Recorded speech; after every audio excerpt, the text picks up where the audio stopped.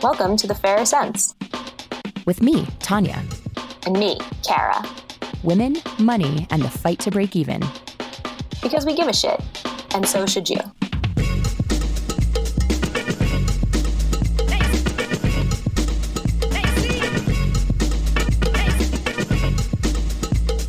Today we're talking about how you can take action to create change.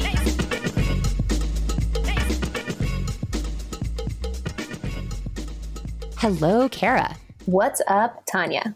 I'm really excited for today's episode because there are so many different things we talk about here on the podcast that are really huge challenges. And I think sometimes the scope of them can feel so big that it's easy to feel a bit powerless and feel like, oh God, the patriarchy is everywhere and it affects our money in so many ways. What can we even do? And I'm really excited to talk today about things we can actually do. We go big and we definitely like to point out a lot of the issues that we see facing us and women and people in this country. But we always want listeners to finish a podcast episode feeling like, okay, I can go and do X, Y, and Z in my own life, or I can go and do X, Y, and Z in the bigger world. And so today we're going to be talking about some things that you can do in the bigger world. I know you have one great example of some change that has happened on a pretty big corporate level. Do you want to share that? Yes. The company Salesforce is a huge company. It has 30,000 employees and it did $10 billion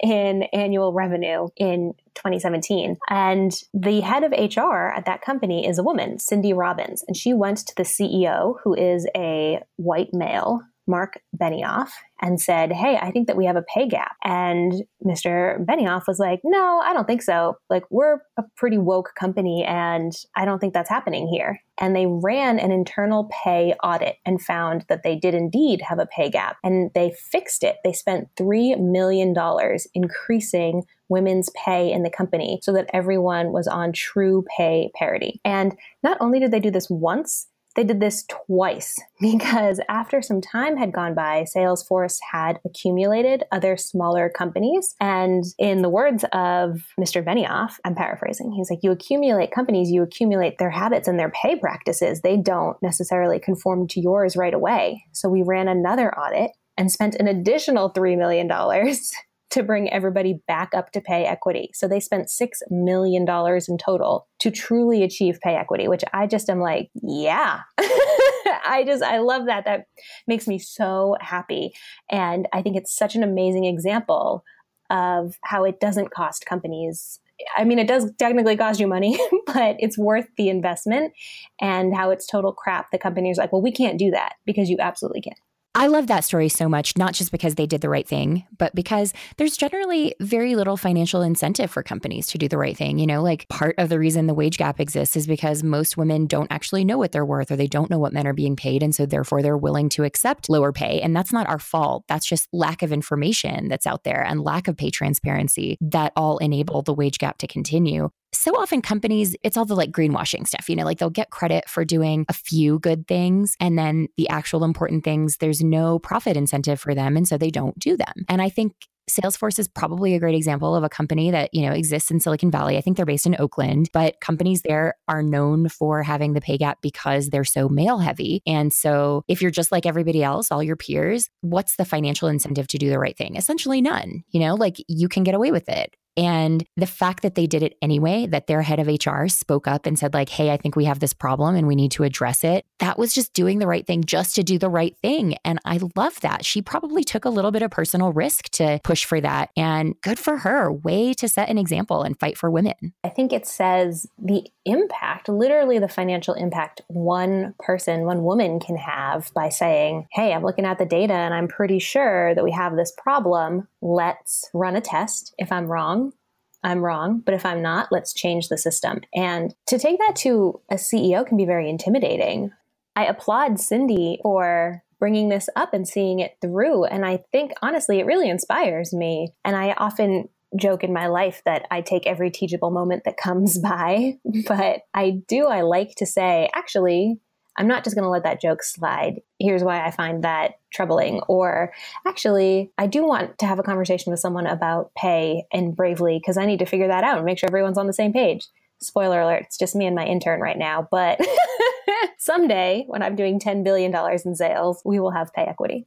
We brought up the Salesforce example because that's a case of change being driven by a person. And granted, Cindy was in or is in a senior level role, and so has access to the CEO to be able to raise this in a way that not everyone does. And so the goal here isn't to say like, hey, bring stuff up to CEOs, but more to say, let's all look around at the position we're in, the access that we have to decision makers, and looking at the change that we can actually create in our own lives. And in some cases, that's going to be something that looks more like advocacy or activism. And in some cases, it's going to be doing a little bit of agitation at work, or maybe both. But we really want to leave you today with some really practical tips on things you can actually do today or tomorrow to help make the world better, honestly, for everyone. But certainly women and people of color have the most to gain financially. So particularly for women and people of color.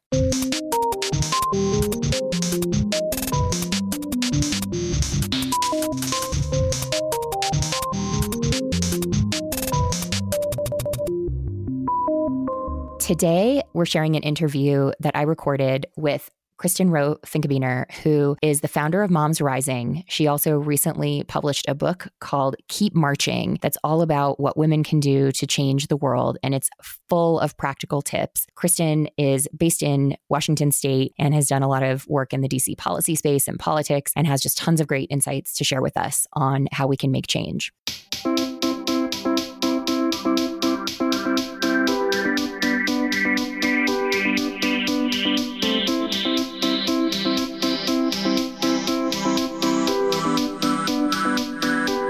You were up on the big stage at the big Women's March, and I can only imagine how incredible that felt. And obviously, all of what so many of us are doing now is inspired by some pretty terrible events.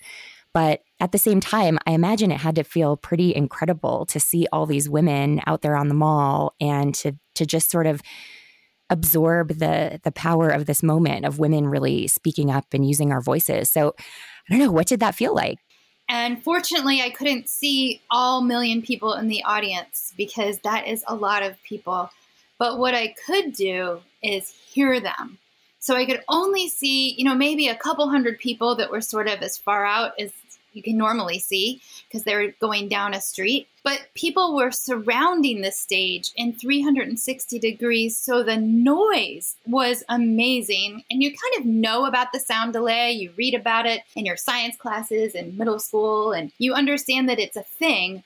But it's another thing entirely to be giving remarks and hear a sound delay because the crowd is spread out so far over so many miles that it takes a long time for the cheers to get back to the stage. So it was the noise of the situation that was the most memorable. And it was also the fact that so many women turned out, not just at the march. I live in Seattle, Washington. So I got on a plane, and on the plane were all women in first class. That was the first flight the pilots had ever seen where there were all women in first class. And so what was beautiful about the march is it wasn't just at the main march in Washington, D.C. and the over 600 sister marches. The march happened on planes, on trains, and streets everywhere across the country. And it was an amazing show of power and force by women that really let us take that moment, take a deep breath, and understand that we really can believe in ourselves and in each other and in our own power together.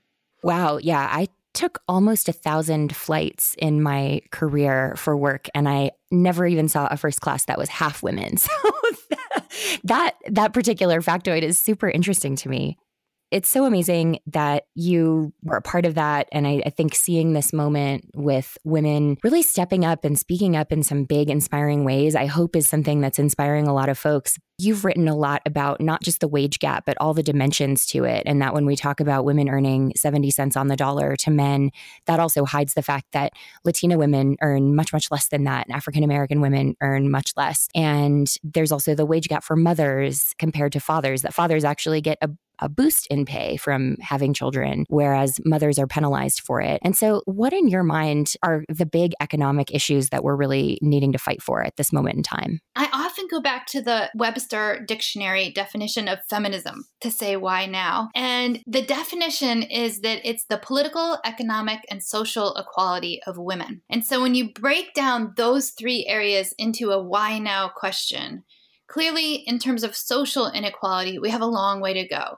We've seen the rise of the Me Too movement because of rampant and epidemic sexual harassment and assault of women. So that is a really indicator that we still have social inequality. Political inequality, similar. We only have 20% of our Congress are women. That's ridiculous. We're just over 50% of the electorate. We should have political parity.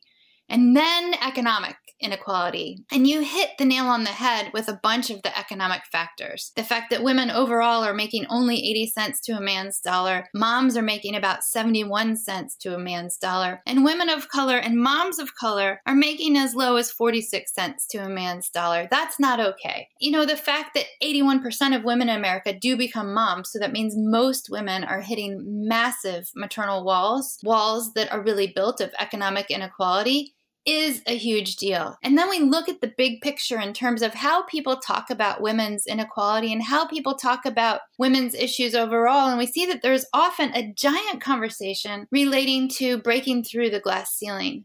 And that's an important conversation because fewer than 5% of our Fortune 500 CEOs are women, and fewer than 20% of media executives are women. And obviously about 20% of our Congress are women. So we have a long way to go to break through in that area as well. But what's really astonishing to many people is to learn that only 10% of women are making more than $74,000 a year, which means only 10% of women are even in a room where there is a possibility of a glass ceiling in the first place. What's happening with the rest of us, with the 90% of women who are making less than $74,000 a year, is critically important not only to women, but to our country. Because women are now 50% of the labor force for the first time in history. And if we look at where job growth is expected to happen in the next 20, 30, 40 years, the areas of fastest job growth are actually in areas that are low wages and held primarily by women. So women are 2/3 of minimum wage earners right now, and the area of fastest expected job growth is in domestic care workers. And domestic care workers see some of the most discriminatory pay of any job and are in fact still largely exempt from the Fair Labor Standards Act, so don't even have the same kinds of job protections that most other jobs in America have. And this again is the area of fastest job growth expected in the United States of America. So wealth inequality, which is rising in our country, in which one MIT professor, Peter Temin, said that our current wealth inequality status in the United States of America actually puts us into a third world economy status, which is not good because we have such big gaps between the very rich and the rest of us. Wealth inequality in America actually impacts women more than men because women are more likely to be experiencing wealth inequality in the first place. So that means that we need to look at policies that are workplace protection policies and that are economic security policies that stick with the worker, with the woman, and not with the workplace. Things like access to paid family medical leave for everybody in our country, regardless of their job. Things like absolutely increasing the minimum wage. Things like making sure that everybody has access to affordable childcare. Things like making sure that access to health care for everyone and access to retirement benefits for everyone are also opened. Also, things like possibly even considering universal basic income and different taxing structures as our economy has changed from a manufacturing economy to a consumer economy. And here's where we go full circle on women's economic power. We have now changed into a consumer economy where women make 80% of the consumer decisions, and an economy on which 72% of our GDP is based on consumer spending. So women have massive economic power. But if we don't get fair pay, if we don't have good jobs, if we don't have the ability to fund our own families, then our whole economy will falter. It's really a ripple effect. So when women win, America wins, but when women lose, we all lose. And that goes for our economy too. It feels sometimes hearing that full rundown of stats really overwhelming. Like, where do I start? What are ways folks can get started without having to necessarily fly to a march or start going to town hall meetings? This is the good news section. That was the bad news section. Great. I have a good news section. The good news is that women of all income levels in all areas of our country are rising, raising their voices, and having a huge, powerful, positive impact. And at the macro level, women just helped save healthcare for 30 million people twice, against all odds, against leadership in the U.S. House, the U.S. Senate, and the Oval Office, who wanted to take away the Affordable Care Act. Nobody thought that people could do that. But 86% of the people who were making phone calls, attending town halls near them, sharing stories, going to their local member of Congress's office, speaking out in the media, 86% of those people were women. And you don't have to be somebody with a lot of extra time to make a difference. Right now, just picking up the phone and calling your member of Congress can take only 30 seconds and make a huge impact because there are so many people rising up that we're creating a tsunami of change. All those drops of water, all those moments of making a phone call, they're adding up and they're making a difference. And I get to see that where I work at Moms Rising, which is an incredible honor. And I get to see it not only happening at the federal level, but at the state level. At the state level, we're seeing that we're not only holding the line as women rising up, making those phone calls, sharing our stories, clicking on those online petitions. We're seeing that we're moving policies forward like some of the best paid family medical leave policies in the history of our nation have moved forward in the past several months. We've seen women move forward equal pay opportunity acts in multiple states. We've seen women move forward breaking the cradle to prison pipeline, which needs to be broken in multiple states. You know, the amount of positive power and action that is happening because women are raising their voices at the local level and at the national level is astonishing and inspiring. So you don't have to, have a PhD or a million hours at your disposal. All you have to have is 30 seconds, 30 minutes, but you really don't have to take time off from work to make change. Here at The Fairer Cents, we get real about money. So how real would it be if we then shoved a sponsor message on you trying to sell you something you don't need? Not very. So we won't do that. But we will tell you about services we love that save you money on things you already use. That's why we are super stoked that Season 2 of The Fairer Cents is sponsored by AutoSlash, the #1 site for getting a great deal on a car rental. Because you gotta rent a car sometimes, right? AutoSlash is completely free to use, and on average, renters save 30% or more using it.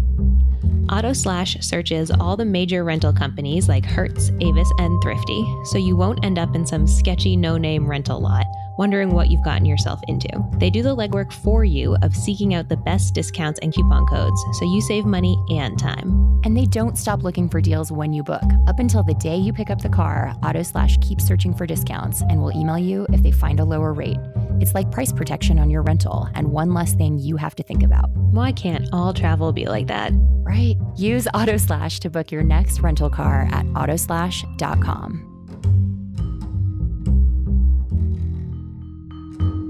In terms of in the workplace, what should we all as women be doing in our own little ways at work, not necessarily on the policy level, but things that are right around us every day? One of the things that's really important and really, really, really high impact is just talking about what's happening with women with other people. So we need legislative change, but we also need cultural change. And a lot of people don't realize the degree to which implicit bias, small subconscious decisions over time, add up and impact women and women of color in particular. So just sharing the data, like, hey, did you know that women make only 80 cents to a man's dollar, moms 71 cents, and women of color and moms of color have increased wage hits on top of that? Just sharing that and sharing that things like, did you know that if you have 2 resumes with equal experiences and jobs, that the mom is hired 80% less of the time than the non-mom, and moms are judged more harshly and taken off the management track for fewer late days than non-moms? Just sharing those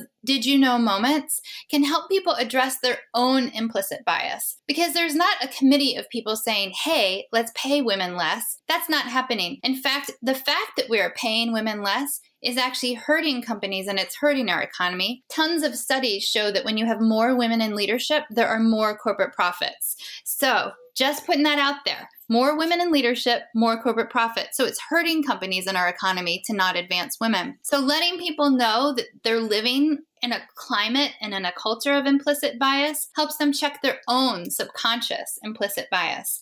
Other things that people can do is you can advocate for pay transparency, or making sure that each job title is linked to a job description that is linked to a salary range so that people are getting paid the same for the same work. It's not rocket science, but it does help a lot to really make sure that those unconscious implicit bias decisions don't add up to real dollars in real people's pocketbooks being missing. We all, on some level, are more comfortable not sticking our necks out. Like there is always this feeling that we risk something to speak up. I know lots of women are overcoming that every day now. But for those who still feel a little bit nervous to put themselves out there or to open themselves up to that criticism, what would you say to help people feel comfortable? One of the things is you don't have to be sort of out there as an activist to make a difference. Making a phone call to your member of Congress, your state legislator, or your city council person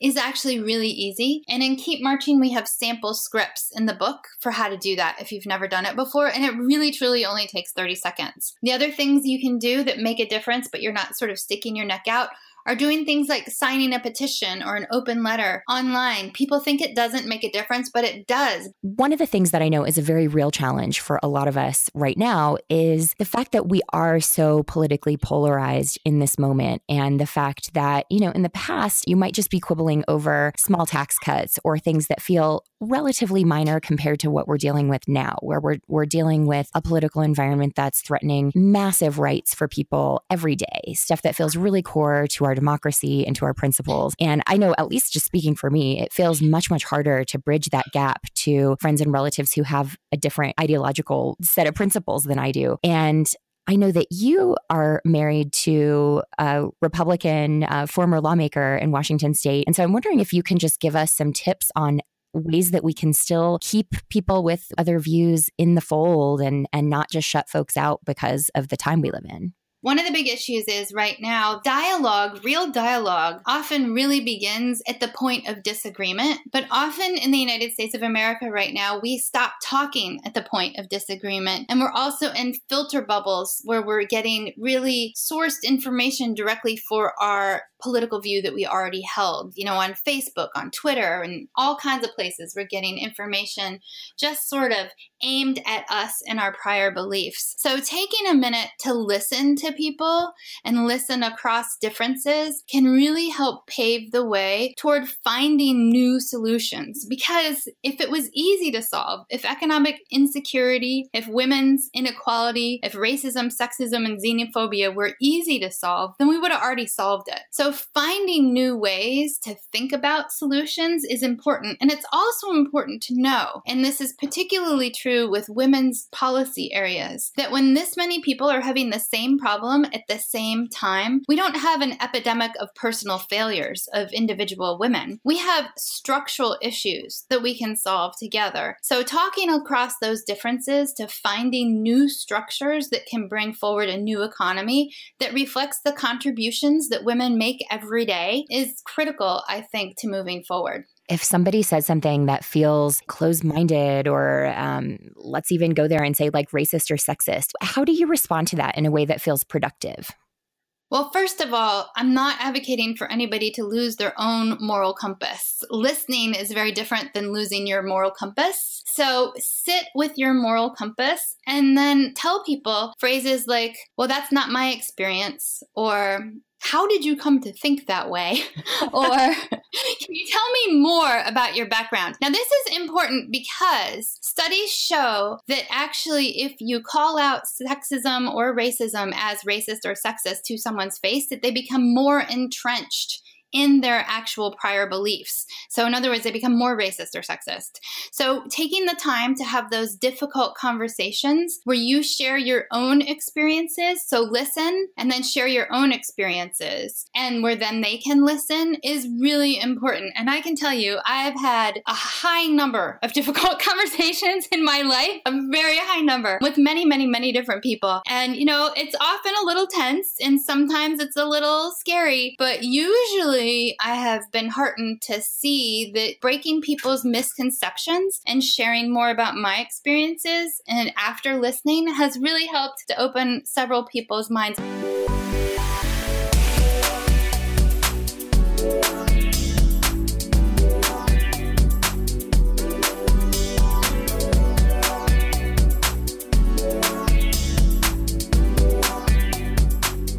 Y'all know that we here on The Fairer Sense are huge fans of trying to demystify things that seem mysterious or that we aren't taught about or aren't taught to be literate in. And I so appreciate that with her book and with these conversations, Kristin is really trying to help people understand the landscape of policy and politics and activism, because I think that is an area that does seem especially mysterious. Like if you've never engaged in it before, politics is hard to understand, or it at the very least seems like something big that you as an individual can never possibly have an impact in. So I love her reminder that women have saved healthcare, for example, and that together we can make a difference on laws that help try to destroy the wage gap and try to create parental leave that's paid, which we don't have here in the US, things that we as women need more of. Yeah, it is so easy to feel intimidated by our systems and to feel, especially if you're in a marginalized community, that there is no space for you and that you can't have an impact. But that is never true. Something that really grinds my gears is when people say they don't vote because they're from a state where it doesn't make a difference because their state is so solidly blue or red. But votes always make a difference. And I am reminded of the election that featured human dumpster fire Roy Moore, where Black women turned out and he was defeated. And we 100% owe that to Black women who came out and voted against him. And that made a huge impact. So I believe very strongly in using your voice in whatever way you can. And it was so great to hear from Kristin about some ways that you can do that. If you're at all interested, her book again is called Keep Marching. It's filled with lots of great tips on scripts you can use to call members of Congress and how you can get involved in your local community without having to necessarily get on a plane to Washington like she did. Although her role in the Women's March for sure would have made that worth it for, I think, just about all of us. It's important to recognize that we as individuals can do a lot of this stuff, and we don't need to be an expert. We don't need to have a fancy title or high-level position to be able to make change.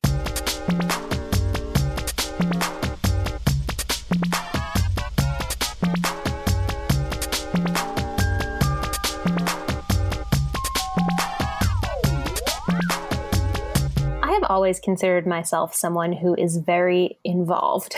I've always been very vocal about my beliefs, and I've always really tried to put my money where my mouth is. And something that I am doing more and more so that I have actual money is to really support my local community. So keeping money local is really, really important to me. And specifically, I like to try and support women-owned businesses. And I do this in a variety of ways. I like to literally go shop at women-owned businesses or shop online at women-owned businesses. But also, something that I've started doing in the last year is in my freelance writing, when I have to write top 3 best personal finance books. 2 of those books are going to be written by women on my lists because in so many other articles like that, you can find an article where it's top 10 personal finance books and it's all dudes, or specifically all white dudes. And I see it as an act of activism to say, I'm going to include female authors on here. I'm going to include people of color on here and widen my reader's world a little bit.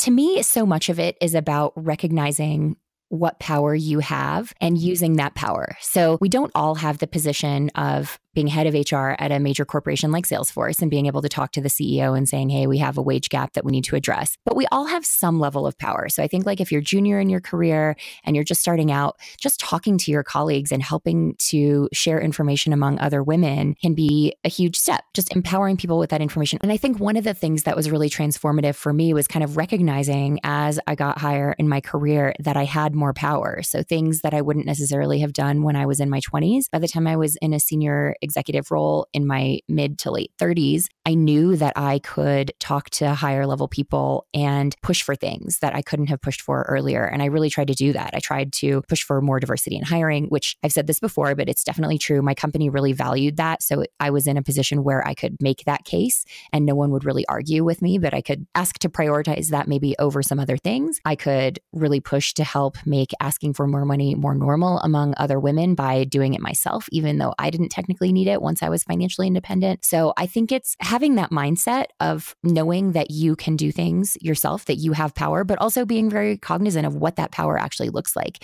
at each stage in your life and how you can use it most effectively without necessarily taking on great cost to yourself. Because the last thing we want to do is advise all you guys to go out and advocate and then everybody gets fired or gets a bad reputation for being this is totally gendered, but the difficult person in the office or the bossy person in the office who won't shut up about something. That's not what we want, but it's how can we use the positions that each of us have to make positive change for ourselves and for others.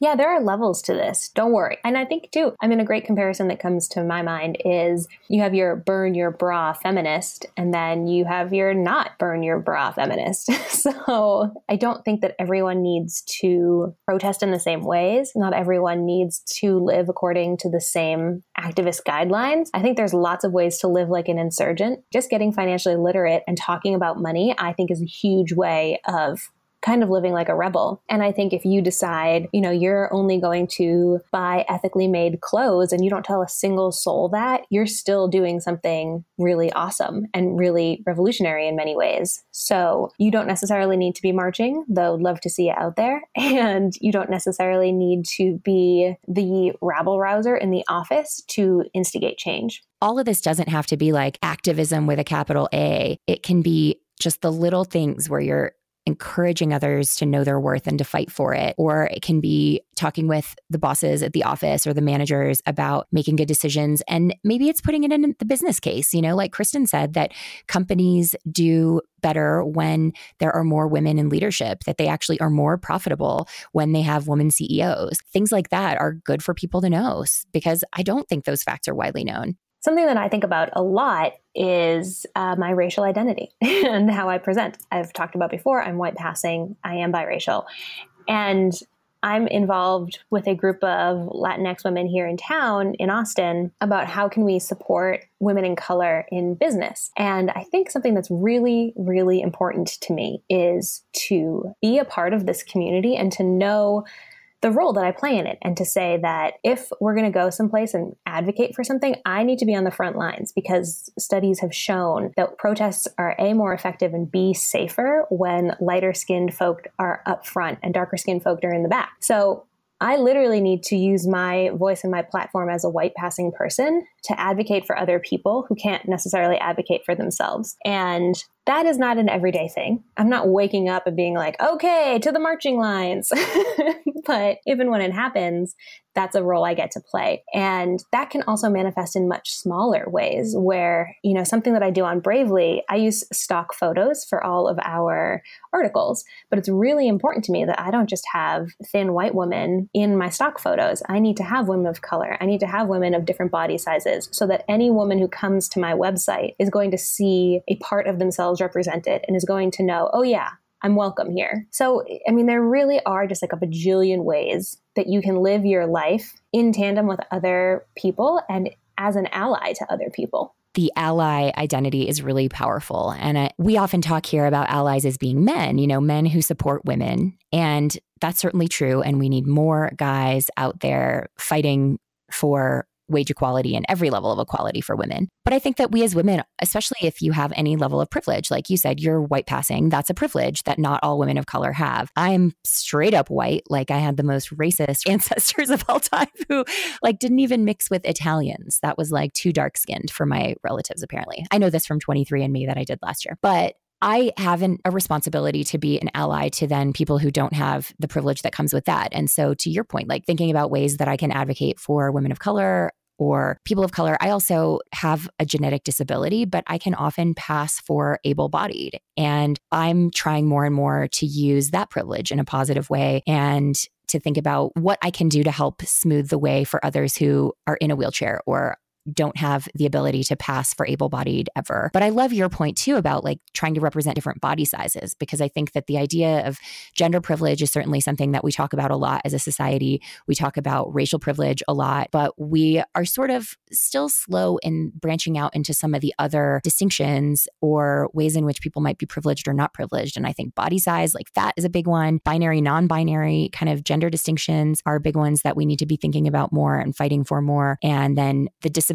versus able-bodied distinction. And my apologies if I'm not using the correct terms there. I'm still really trying to learn to be a better ally in that space. But just keeping our eyes open to think about like who's disenfranchised, who doesn't have a voice. And if I have a voice in this particular place or power in this particular discussion, how can I use it to help others? Even if it's only in like the tiniest, almost invisible way. You know, we are here for big splashes, and I am definitely your ally in burning the system down. But if that's not where you feel comfortable, or that's not a safe space for you to be, or something realistically for you to do, there are so many other ways. Something actually that I want to give a little shout out to a lot of our friends. Back in May, I had a Bravely event where I wanted to raise money at the event and online to send sanitary napkins, tampons and pads. I don't need to use sanitary napkins, blah, to the Pine Ridge Reservation in South Dakota. And I mentioned this to some of our female blogger friends, and they rallied. Like, they raised so much money,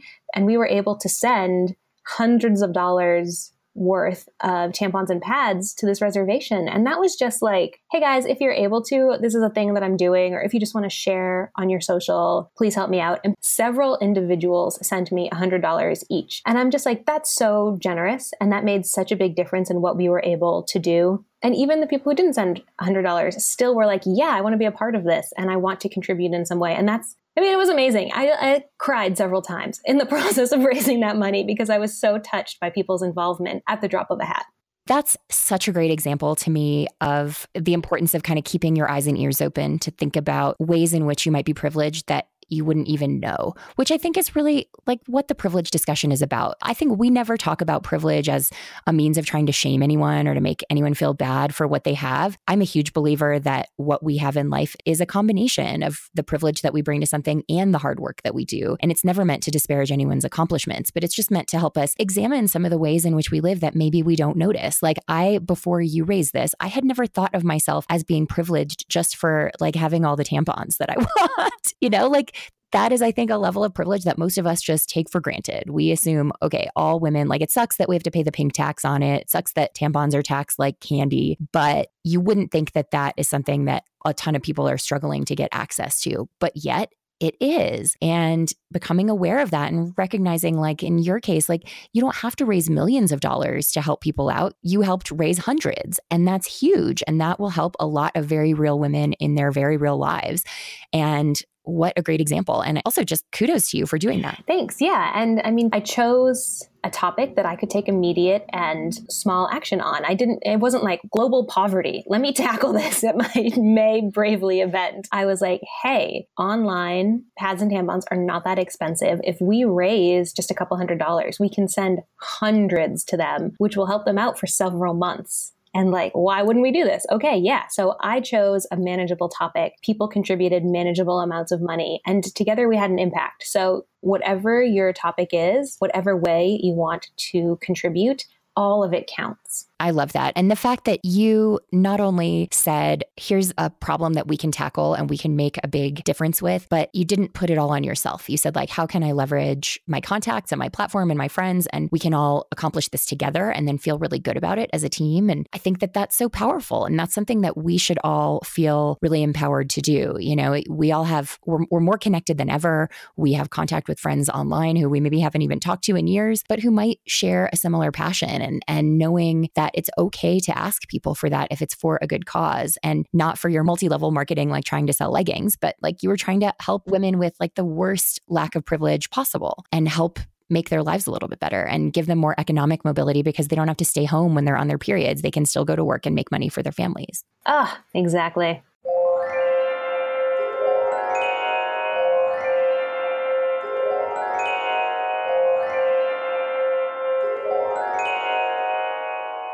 This is a theme that we will keep touching on again and again. This is not the only time we're going to talk about things you can do, because there are always things we can do. And we want to leave lots of space here on the Fairer Sense for people to rant about things. We want to give voice to the anger that we rightly feel at so much that the patriarchy puts on us. And I think not just us, but that puts on men too. It's important to feel like we can each take action in our own ways. And so check out the show notes at the Fairer Sense for this episode at thefairersense.com, where you can get links to all of the different topics we've covered today and to Kristin's book if you're interested in finding it at a library or buying it, so that you can feel really well equipped to take action in whatever way feels right to you. I want to say that everyone's emotions are valid if you're feeling enraged.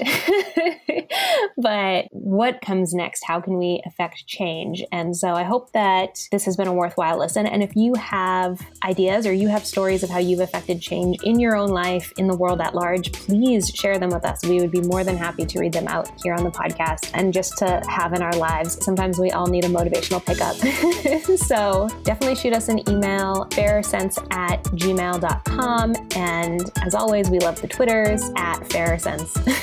And as always, we are so grateful for all of your wonderful reviews that folks have left us. And it's easier than ever to leave a star review on iTunes. You can just scroll down on the show page in your app and punch in 5 stars or however many stars you think we deserve. But we're super grateful for those. It helps other folks find the podcast. And y'all know we certainly want to keep spreading this message so more of us are out there fighting the good fight.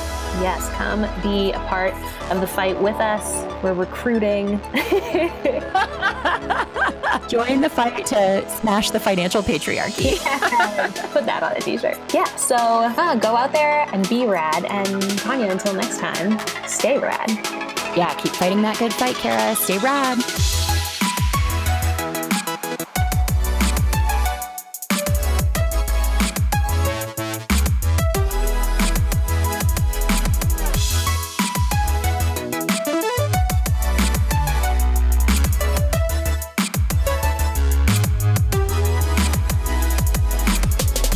The Fairer Sense are me, Tanya Hester, and the world's best co-host, Kara Perez.